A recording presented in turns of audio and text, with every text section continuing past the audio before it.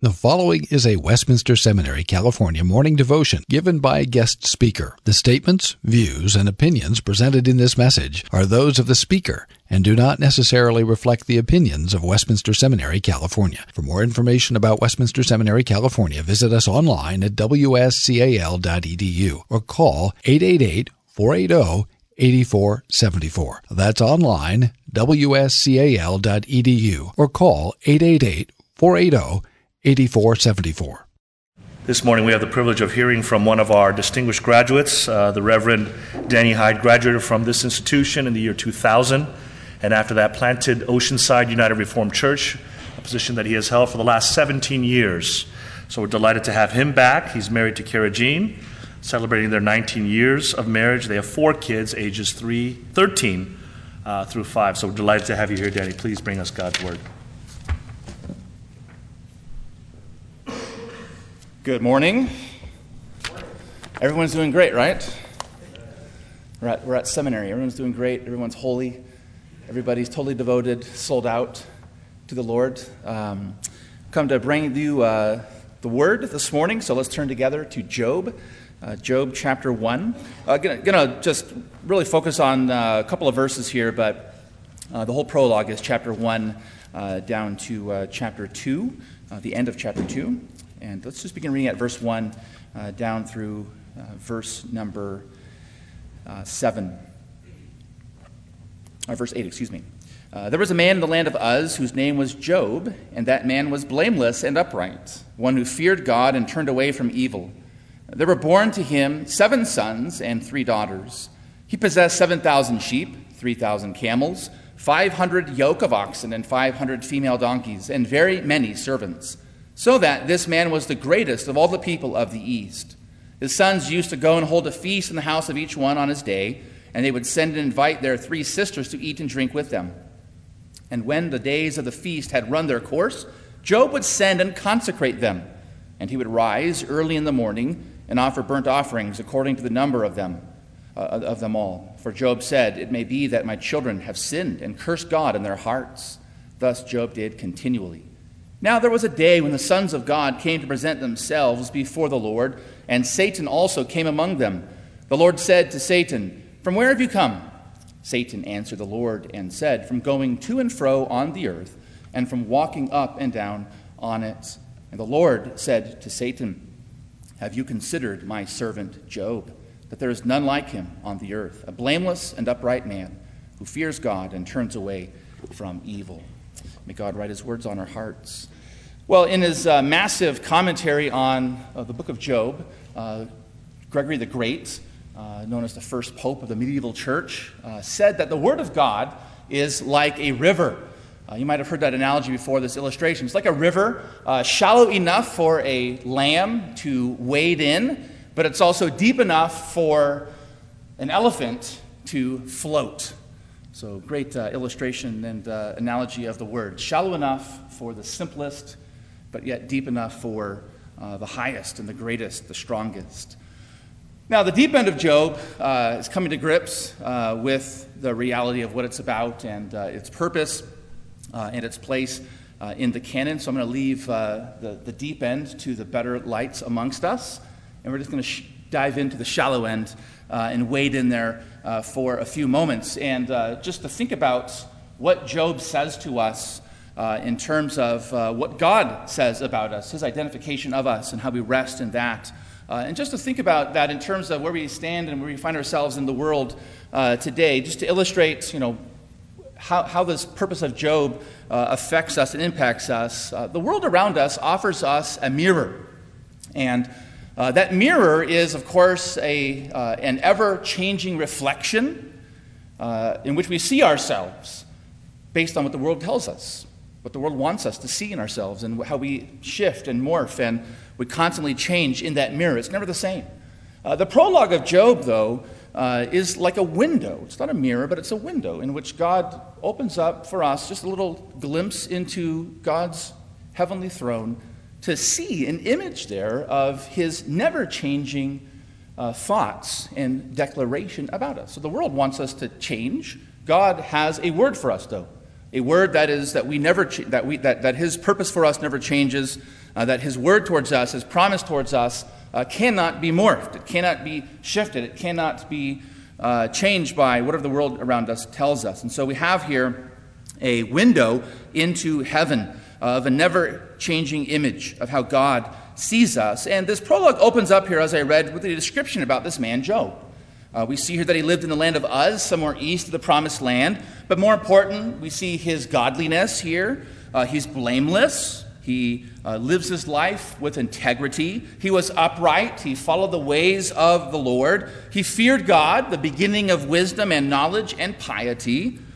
And he turned away from evil, as we're told there. Now, he wasn't sinless, but he was a God-fearing man. He feared the Lord. And like the blessed man of Psalm 1, who didn't walk in the counsel of the ungodly and the ways of the wicked, but who delighted instead in the law of the Lord, and the result of which, all of that, was that in everything he did prospered. In the same way, Job too was fruitful, multiplied, and as it were, he filled his little corner of the earth, we're told here, 7 sons, 3 daughters, 10 children. He was also somewhat of a business mogul, we would say in our terms, with thousands of animals and servants to boot, to care for all those animals. And the conclusion in verse 3 is that he was the greatest of all the people of the East. But more than that, this description about him, Job is not a do as I say and not as I do kind of a man or a father. We see his piety here in action. And in particular, we're told there in verse 5 that after his family had their fun and their frolicking with the regular festivals, Job acts like a priest.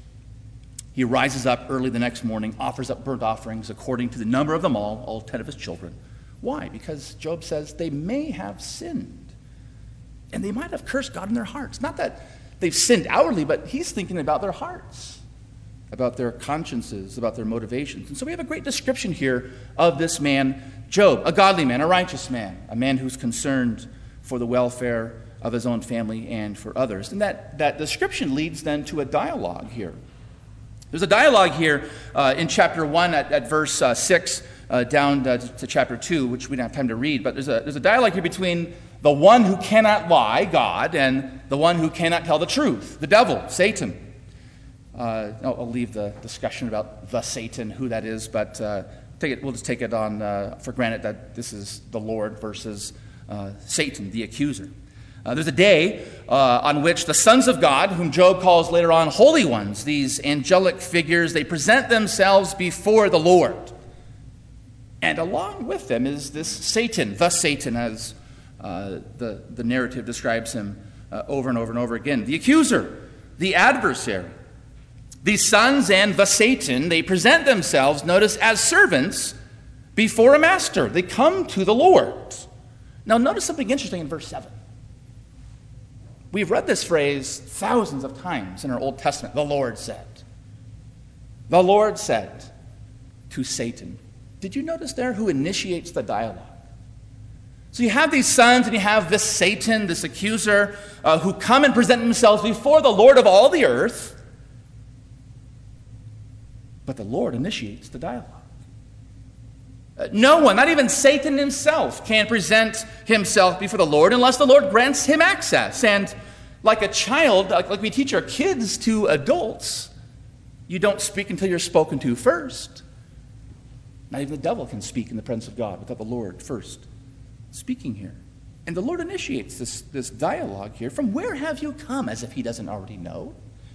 The Satan responds, verse 7, from going to and fro on the earth, from walking up and down on it. Now, this may not translate here in Escondido, but this is not a leisurely stroll along Pacific Coast Highway to feel the ocean breeze and the salty air in your hair at night. Nobody laughs. Nobody laughs. It's not a leisurely stroll. He's not just walking around for the fun of it. But this idea of going to and fro, it's used elsewhere to describe turbulence of an oar slapping against the water, or a swimmer as he is going through the water, or of a whip as it cracks the air. He's going to and fro. He's causing chaos in people's lives. There's a 17th century preacher Joseph Carroll, who preached like over 400 sermons on Job, and he said this. I've not read them all, but at least on this quote, says his walking is working. He's walking to and fro. His walking is working. What does that mean? He goes around tempting, Carroll says, trying to lay snares and bait to catch and captivate the souls of men. So where have you been? From where have you been going? To and fro on the earth, causing chaos in people's lives, looking for people to devour. The Lord then asks the Satan, verse 8, have you considered my servant Job? There's none like him on all the earth. He's blameless. He's upright. He fears God.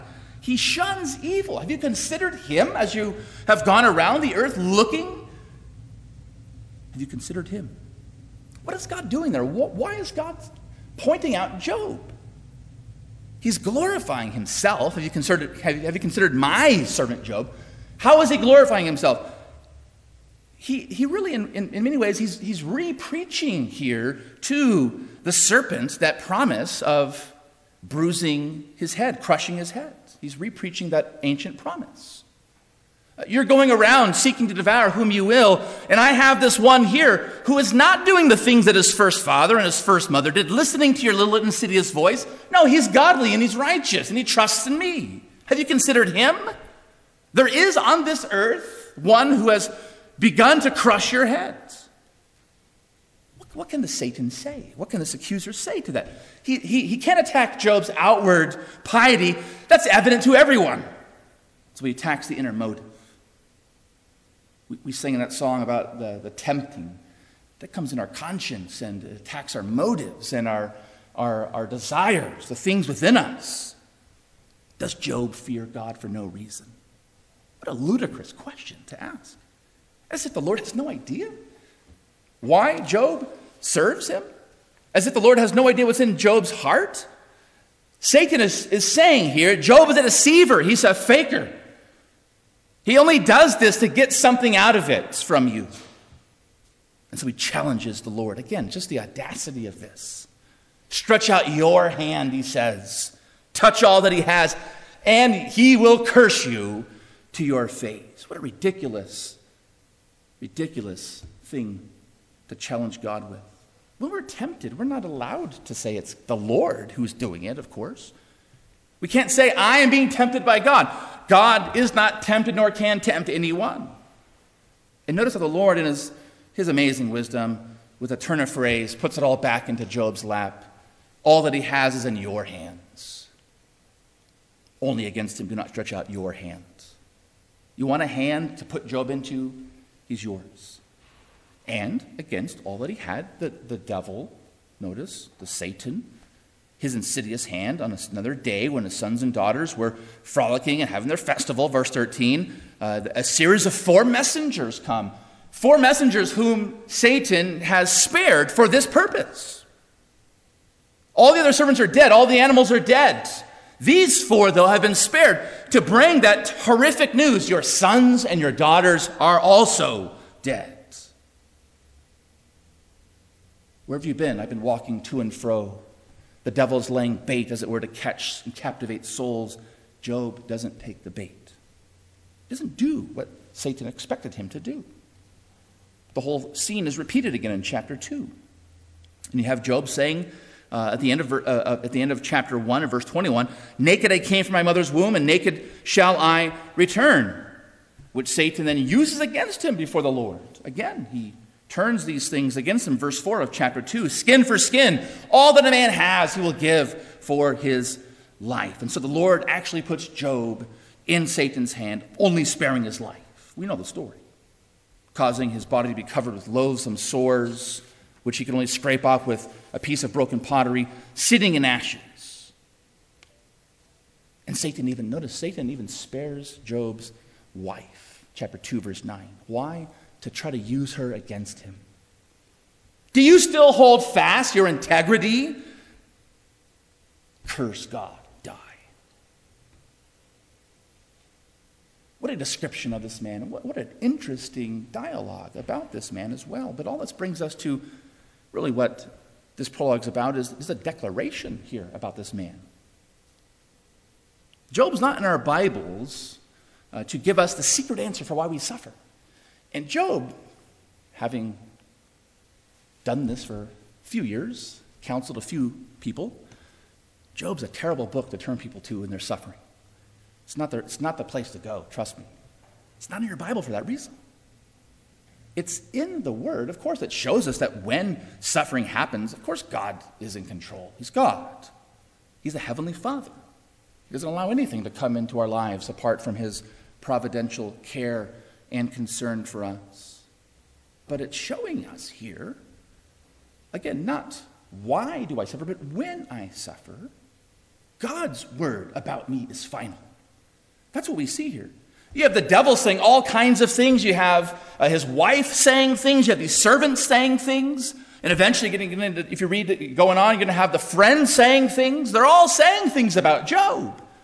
Curse God and die. He only serves you for what he can get out of it. The friends are saying, you're going through all this because you sinned. Find out the secret sin, confess it. But the prologue is saying what God says about us. His declaration, that's final. And that's what determines our reality and our lives. Their words about him, they're like mirrors, and he's constantly seeing himself in the light of what they're saying, but God says, no, here's a window to see what I say about you. When Satan tempts me to despair, we say. Job despaired. We can go through despair. Many that we will minister to will have great despair. But God declares something about us here that sounds just too good to be true. Have you considered my servant Job? In other words, God is saying he hasn't forgotten you. He hasn't forsaken you when you suffer. God says there's none like him on the earth. He hasn't thrown us away like yesterday's trash. You're a treasure to him. Blameless, upright, fears God, turns away from evil. Notice it's not just the narrator saying that, it's God saying that. And God says that about a man who's going to go on in the chapter to follow, chapter 3, to wish he had never been born. He's going to go on to say many things throughout this book about himself being a wretched sinner out of one side of the mouth, the other side of the mouth, that he's a blameless man. But God says he's mine. God says of Job, and just like he says of all of his children who go through this life in his providential hand and care, trusting in him, yet not seeing how to trust in him, he's mine. He's forgiven. He's covered by the blood of the Lamb. He's justified. He's adopted. He's an heir of it all. Do we see what the Lord is saying here? Again, the world offers a mirror, but God offers a window. The world offers us an ever-changing reflection that causes confusion and causes despair and leads to meaninglessness. God offers us a window to see an image that never changes and to hear in the echo of eternity a declaration that reverberates back and forth on the halls of eternity that never changes. And so when he does allow suffering to come into our lives, and he will, it's to justify his own declaration about us. It's to tell Satan and all the hordes of hell that we are truly righteous in his sight. To say that when we do suffer, he's holding us up to the devil himself, saying, I chose him.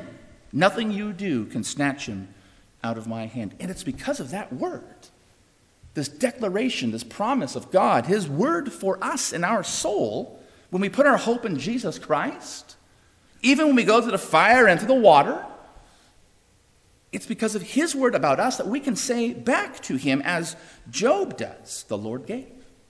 The Lord has taken away. Blessed be the name of the Lord. Let's pray together. Gracious and merciful God, we do praise you for the gospel of Jesus Christ, which is a declaration about us and to us and for us that never can be altered, changed, erased, and written over. Never can be forgotten by you, even when we forget it. We ask, Lord, that you would uphold our lives and our souls and our hearts in all the despair and temptation and struggle and the muck of this life, that we would know what you say about us is declarative for our lives and our reality. And help us, Lord, in that for ourselves to be confident and assured that we are your children, we are your servants, and that words, Lord, would so transform and affect us and enliven us that we would go out, not be able to restrain ourselves, but to declare that to any, Lord, that we would come into contact with, to know you, to come into right relationship with you through Jesus Christ, your Son. And we ask it all in his name. Amen.